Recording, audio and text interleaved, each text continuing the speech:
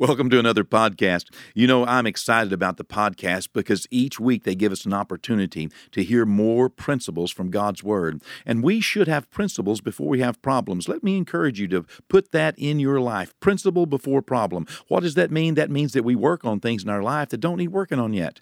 We work on things to get us ready for the things that may present themselves to us. I had much rather live in a world where I look down the road, as the Bible says in Proverbs, the wise man, the conscientious man, the prudent man, looks down the road and foresees some trouble that he hadn't had yet and prepares himself for it. You know, life is better spent living in a margin of safety to where we know what we might need to do if emergency arises.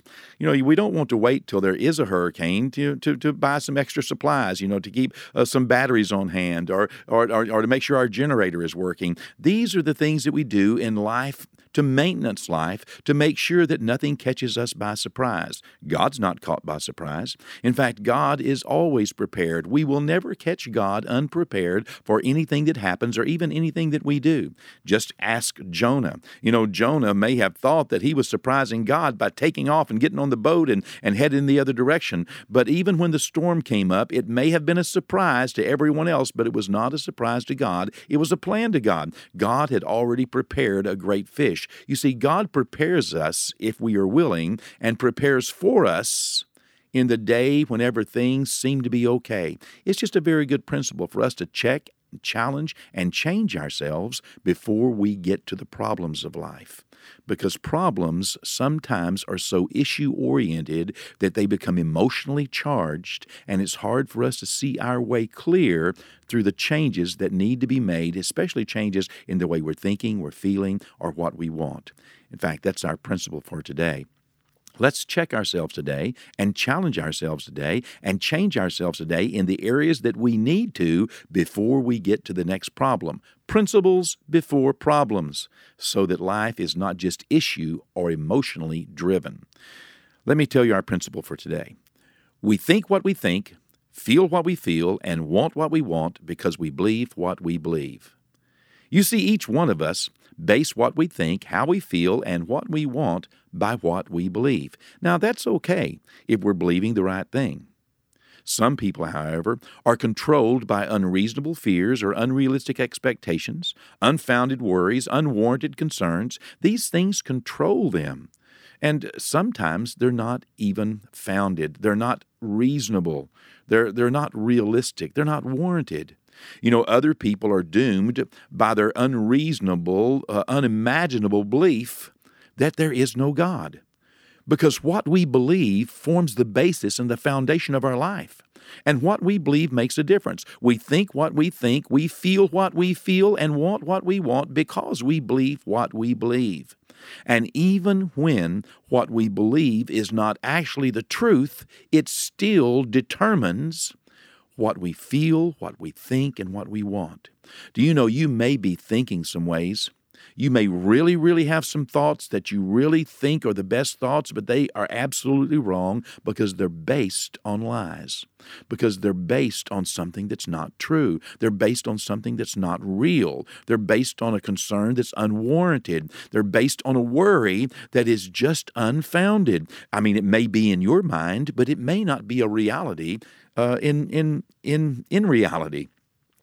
You may be thinking things that are based upon lies. You may even be feeling some things. Once I had a man come to me and tell me that he had disliked me for a number of years, and I said, well, why? I never knew that you disliked me. He said, I disliked you for a number of years and stayed away from you, and he said, I would shake your hand and I would smile at you. He said, but I never allowed you into my heart, never allowed you into my life because of some things that I heard about you that caused me to feel a certain way about you. He said, and then last week, I came to the realization that perhaps what I heard was not true. And I went and checked it out, and it was a lie. It wasn't even true. He said, and for all these years, I have been keeping you at arm's length and have not benefited from the relationship I could have had with you and not even enjoyed the times I was around you because of the way I felt about you. He said, and then to come to find out that what I was feeling was based on a lie. He apologized to me, and now for the last decade, a little over a decade, perhaps now the last 14 or 15 years, we have been very, very, very close, good friends. We have a good time, and every now and then we laugh and we chuckle at the years we missed on being friends because someone had told him something, and he believed it, and it was a lie, and they later told him, yeah, that, realistically, that wasn't the truth. And, here we are now, great friends. But he felt that way about me.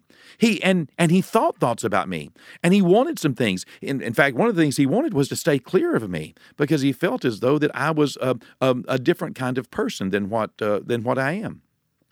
We think what we think, we feel what we feel, and we want what we want because we believe what we believe. What we believe, especially about God and God's Word, is the most important thing in our life.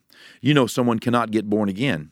They cannot get born again and don't even think they need to. They don't even want to whenever they don't believe in Jesus, when they don't believe in salvation, when they don't believe they need a Savior. What we believe is so important to what we think, what we feel, and what we want.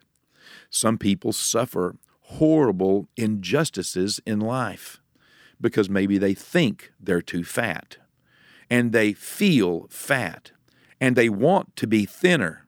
But yet they're so thin right now that it's unhealthy, and many people even give up the health of life born out of a lie or a fear or a worry, a concern, because they're believing something that's not true. Other people believe things that are absolutely harmful and lead them off into strapping bombs on themselves and going out and blowing up innocent people because of what they believe. It drives what they want. It drives what they feel. It drives what they think. And they think on it all day long, and they feel and they feel hatred, and they feel anger, and they feel such a rage, all based upon a lie. Let me tell you, the lies that the devil tells us and the lies that this world will try to tell you are designed for one reason, and that's to draw you into a deep, dark hole, to separate you from other people, and to pull you into a place to where you cannot see truth. You cannot hear truth. You cannot embrace truth. And anybody tells you the truth, it just makes you mad. It makes you angry. How can that be? Well, it's because the devil and this world wants to put you in prison. They want to deceive you and put you in prison. But Jesus came to tell you the truth and set you free. If something is dragging you down and putting you into a dark hole, if it's hurting you mentally, emotionally, if it's making you want to hurt other people mentally, emotionally, physically, then I want you to know it is not God. It is just not God. Okay?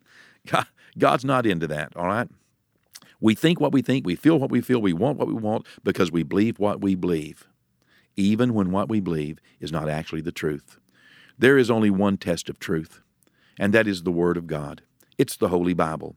What does God's Word say about you? What does God's Word say about your life? What does God's Word say about your future? What does God's Word say about your potential? What does God's Word say about your forgiveness? What does God's Word say about you and others, your relationship with them, and how you should treat them and how you should forgive them? Well, that's the truth.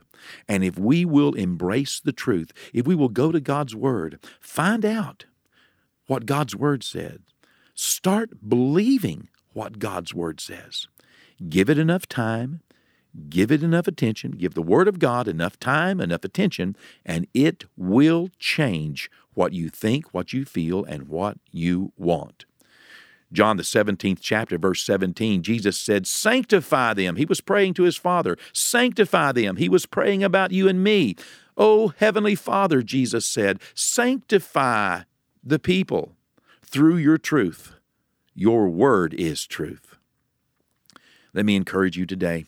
Let the words of God's Holy Bible be the meditation of your heart, and you will find strength and recovery in the name of Jesus. Let me pray with us right now. Okay, just open up your heart. Maybe the worst thing in your life is that you're believing a lie. In fact, I can pretty much tell you that if you're in a deep dark hole, you're making it worse than God wants to make it. Okay, you're making it worse than God wants to make it. God wants to make it better. He wants to make you feel better. In fact, He will give you victory in the situation long before you may see victory over the situation. But if you're being pulled in a dark hole of despair or worry, anger, frustration, aggravation, if you are feeling, wanting, desiring things that are realistically not God. I mean, no one who is sane is going to agree with you. They'll struggle with you, but only you can change your mind. Only you can change your heart. Only you can change your world. Only you can change your future. God is willing, okay? And God believes better about you in whatever situation you're in. He believes better. The truth is better than you imagine. There's no reason continuing to build on something less than God is willing to do. Let's pray right now for us, okay? And just decide that you're going to shake these things off and you're going to reach out for a better truth, a truth that brings you out into light, life, and love, out of the darkness of the pit, out of the hatred, out of the hurt, out of the worry, out of the fear. You're going to come out of those places and you're going to come into a new place, okay? It's a process. You can do this, all right? Father, teach us your word, Lord. God, help us to hide your word in our heart, Lord, that we might not be in error, might not sin against you, Lord. Speak to us, Lord, through the scriptures, even in our night times, Lord, through preachers and teachers and songs and situations, Lord, and show us your plan, Lord. Show us the better that you have. Help us, Lord, to imagine, Lord, the best that you could do in that situation, Lord. Fill our thoughts, Lord, of our future, Lord, with your plan.